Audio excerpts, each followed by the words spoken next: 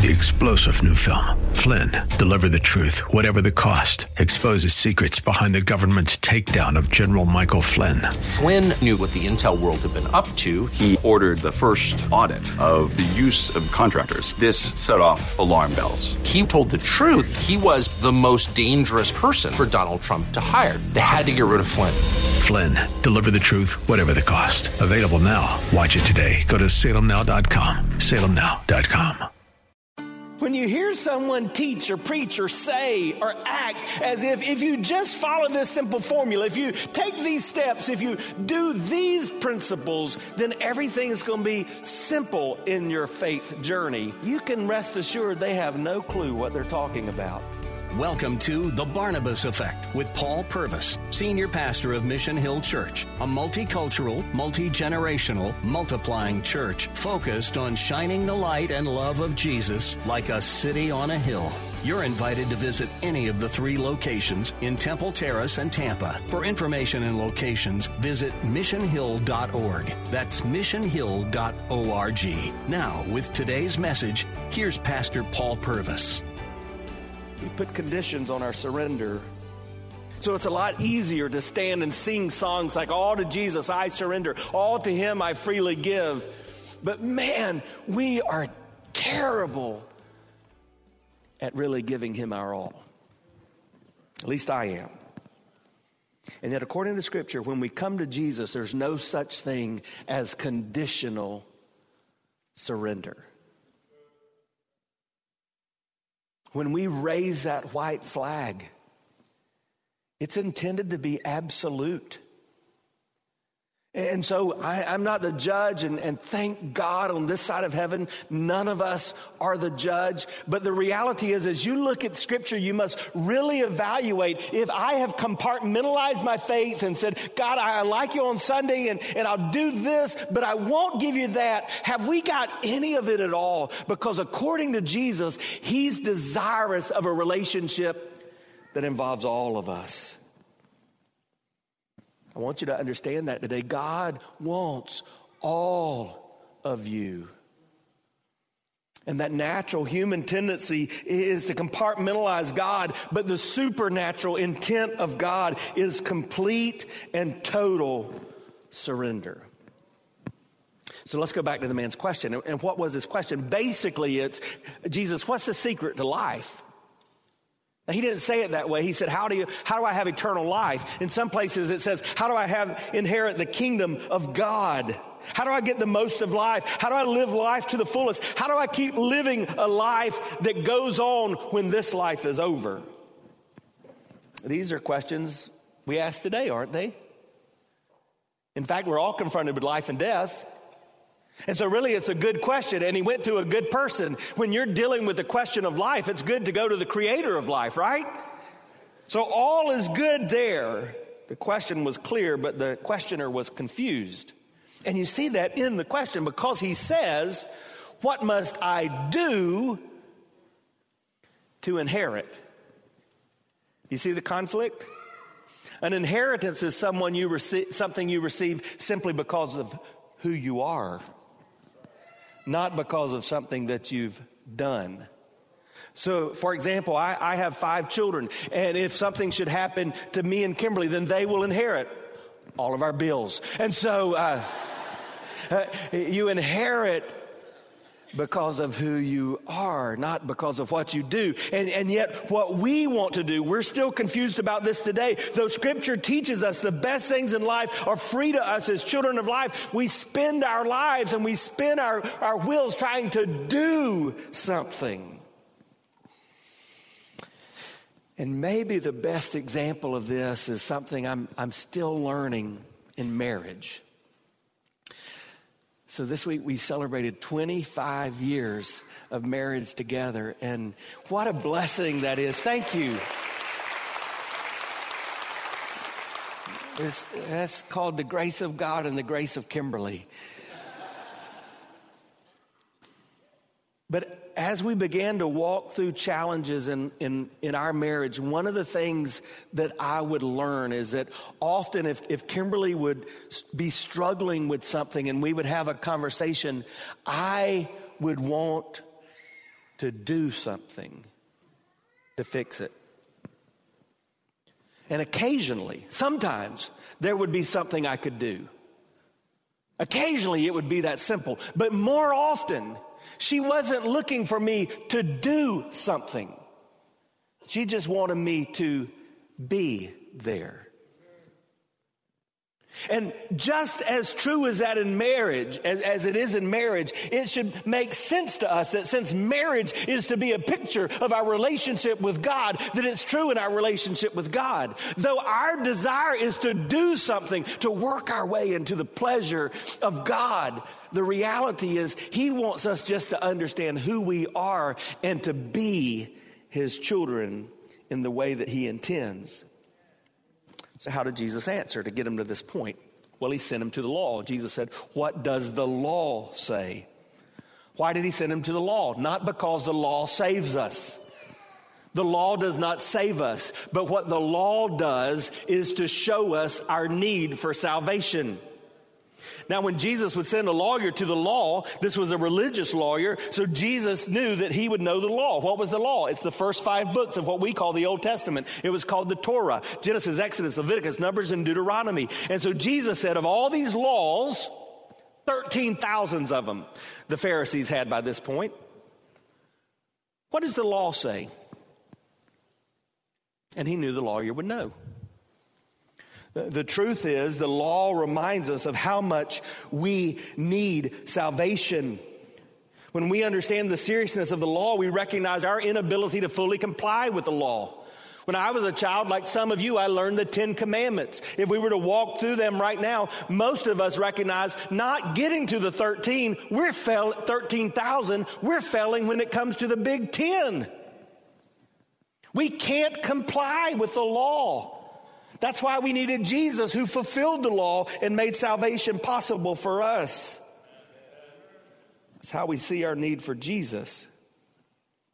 I think there's a lot of confusion about that in the church today, and that's why people maybe make a decision as a child and they get to adulthood and recognize, I don't know what I was doing. Because as a child, we can recognize that we love God and everybody wants Jesus in your heart. But when we talk to children, or when I talk to adults, what I want people to understand is that it's their sin and their failure to meet the standard of God's law that demands that we repent and turn to Christ, because He's our only hope. And so Jesus sent him to the law. And when Jesus sent him to the law, He then said to him, "How do you read it?" Now, why did Jesus ask that? I think He wants us to understand that this is not rocket science. I'm so glad you showed up, and this is an important spiritual discipline, and we need good teaching in our life, but you have God's Word. And occasionally I hear people say, "Oh, I just wish I could hear God speak to me." If you want to hear God speak to you, all you need to do is open your Bible and read. And if you want to hear God speak to you out loud, read the Bible out loud. It's really not complicated. So Jesus said, "How do you read it?" Jesus wasn't asking this because God's Word is a smorgasbord where you can take it your way and I can take it my way. He was asking this because He knew the truth of God's Word is simple and straightforward, and anyone looking for the truth can find it. Just like the simplicity of a sock puppet. And so the man answered. He answered and said, "You shall love the Lord your God with all your heart and your soul and with your strength and with all your mind, and you shall love your neighbor as yourself." The greatest of the laws, the Shema, comes from Deuteronomy 6 and verses 5 through 9. You see the Shema. And after you see what we just read, it says this: "These words that I command you today shall be on your heart. You shall teach them diligently to your children. You shall talk of them when you sit in your house and when you walk by the way and when you lie down and when you rise. You shall bind them as a sign on your hand, and they shall be on the frontlets between your eyes. You shall write them on the doorpost of your house and on your gates." A couple of months ago, I had the privilege of going to the Holy Land, to Israel. And throughout Israel, it was not uncommon to see Orthodox Jews, and they would look something like this. This is an Israeli soldier. But what you see is a box right here on his arm and another box on his forehead. These are called phylacteries. And you know what's inside these phylacteries? The Shema. And you know what the Shema is? Love the Lord your God with all your heart, with all your soul, with all your strength, with all your mind. And so think about this. This lawyer came to test Jesus, and likely on his forehead was a box that had the answer to the question that Jesus would ask. And so he says, yeah, you love the Lord your God with all your heart, soul, mind, and strength. Hi, I'm Paul Purvis, the lead pastor of Mission Hill Church right here in Tampa Bay. Thanks for taking the time to listen to today's The Barnabas Effect. It's a ministry intended to encourage, equip, and empower you. You may not know this, but this ministry is made possible because of the generosity of listeners like you. We are able to be on the air because listeners like you are gracious and give to this ministry. Would you consider making a gift today? It would be our honor to send you a gift, a resource, as a result of your gift of any size. And you can make that gift by going to missionhill.org and clicking on the banner that says The Barnabas Effect. That will direct you to a simple way that you can give right there online.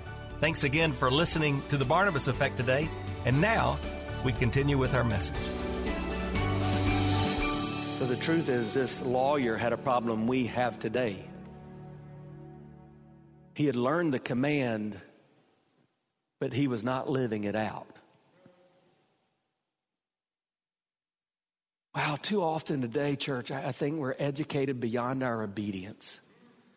And there may be a day even in my lifetime where that's not true of the church, because more and more folks are coming from a background where they don't have any church experience. But many of you did go to Vacation Bible School. You have been in Sunday school. You know the stories. You know the commands. But we're simply not living it out in a way that is faithful.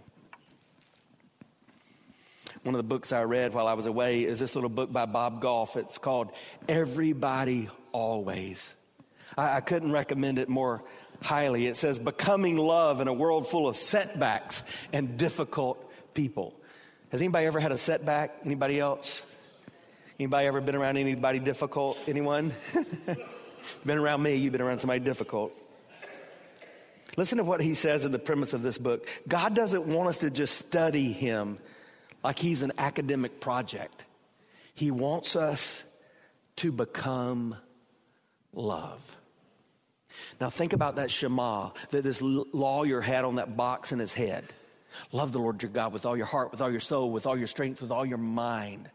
Why is that so comprehensive? Because God, in his ultimate wisdom, wanted us to understand this is not about part of you. This is about all of you. And until you get that God wants you to give him your all, you're not becoming love. Let me ask you today, are you becoming love? Chuck Swindoll, when he talks about this passage, he reminds us of why this is so important, because he says, what you are determines what you see, and what you see determines what you do. That's what we're going to learn as we look at the Samaritan. It's not what he did that made the impact. It's who he was, and who he was determined what he saw, and what he saw determined what he did. So if we're not doing what God wants us to do, what we need to ask, are we seeing what he wants us to see? And if we're not, then we must really examine, are we who we think we are?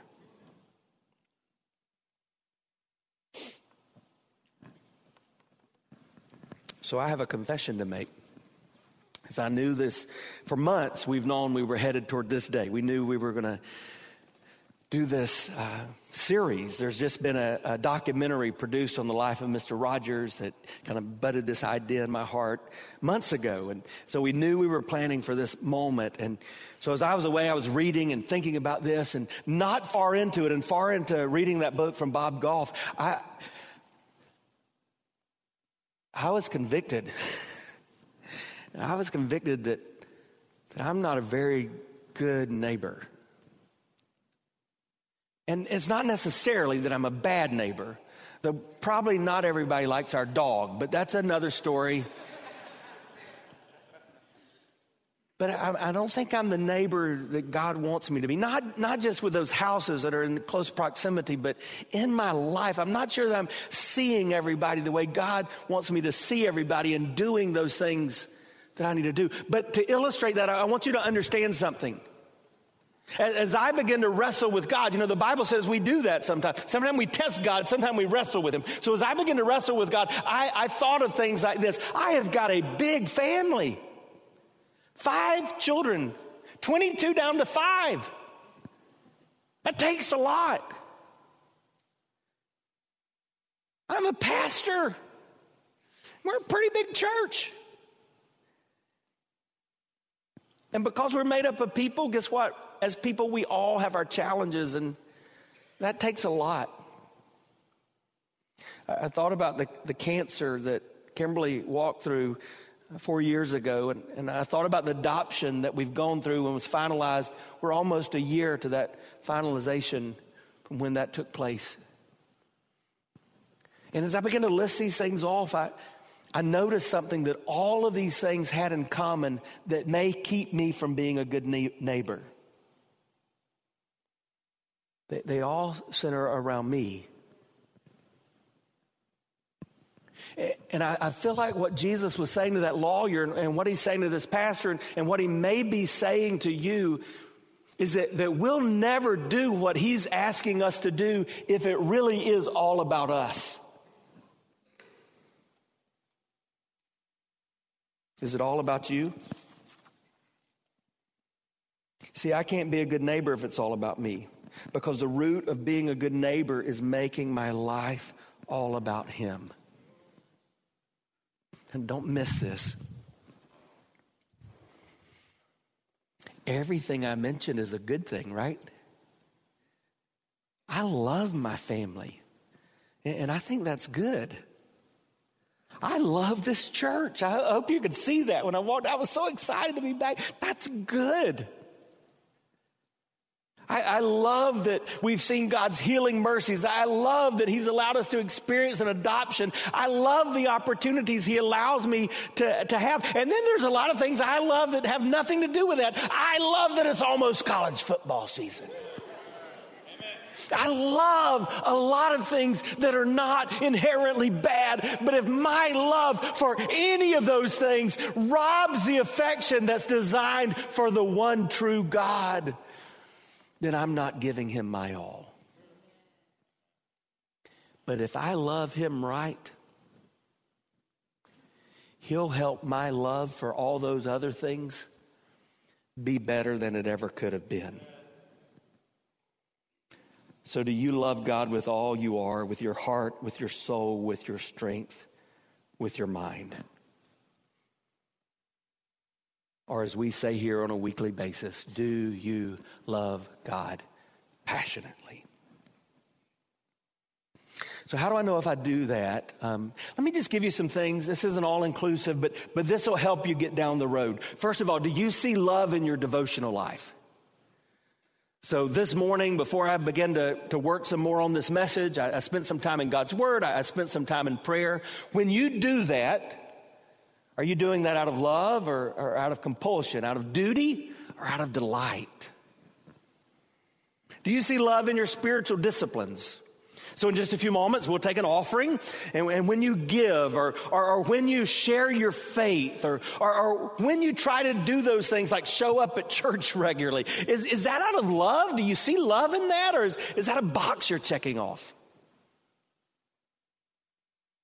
Do you see love in just your daily existence? When you're at work, in your neighborhood, is it contagious? Man, as I was reading this book and hearing these stories, you know what I was thinking? I want to be like Bob, because it seems like Bob's more like Jesus than me. And I want you and I want my neighbors to think that about me, not to bring me glory, but to point to Jesus. Do you see love in your destiny? When you think about what you're doing and what God's created you to do you see that it's all in the context of love? Well, how do you do that? I think you get there by something that's in this last phrase. So let me quickly remind you of what that last phrase was. And love your neighbor. What's the last part? So isn't this interesting? We're going to talk about what it means to love our neighbors for the next several weeks, but Scripture assumes a healthy view of self. Scripture assumes that this involuntary action, this instinctive attitude of self-love is there. But you know my observation? I don't think it is. I think too often we've got the two extremes. I think a lot of you in here, you don't like yourself very much. You would say you don't love yourself. And that's not okay. Others of you, just be honest, you love yourself too much. And so when you go on Facebook or when you're on the gram, I mean, you're putting what you want everybody to see, but it's not the real you. And you know that. So can I just give you two things that may real quickly help you have a healthy attitude of self? First, see yourself as an image bearer. So you are not your job. You are not your education. You are not your bank account. Listen, you are not your spouse. You are not your peer group. You are who God created you in His image. Every one of you bears the image of your Creator. Imago Dei. You were created in the image of God. Don't you forget that. But also think of yourself as a grace clothes wearer. And as I stand up to speak, you know what I'm aware of every time? Oh, God, I can only be here because of your grace. I'm so thankful that everybody out there doesn't know me like you know me. Thank you for forgiveness, and thank you for mercy, and thank you for grace. So if you want to begin to love your neighbor and love God the way that you should, it kind of starts with understanding who God created you to be. So really Jesus was saying the secret to living with forever fulfillment is this: live to learn to love. I hope you learned something from that. But before we wrap this up, I wonder if you would notice one more thing in this passage of Scripture. After the story of Jesus, the Bible says, or after the answer of Jesus, the Bible says that the man desiring to justify himself. Did you catch that? He had said, I know the most important commandment. You love the Lord your God with all your heart, with all your soul, with all your strength, with all your mind, but desiring to justify himself. You know what I've understood almost 50 years of life? I always get into trouble when I try to justify myself. When I try to do what only God can do. So how did God justify me? See, He took me, that thief, that robber, that sinner,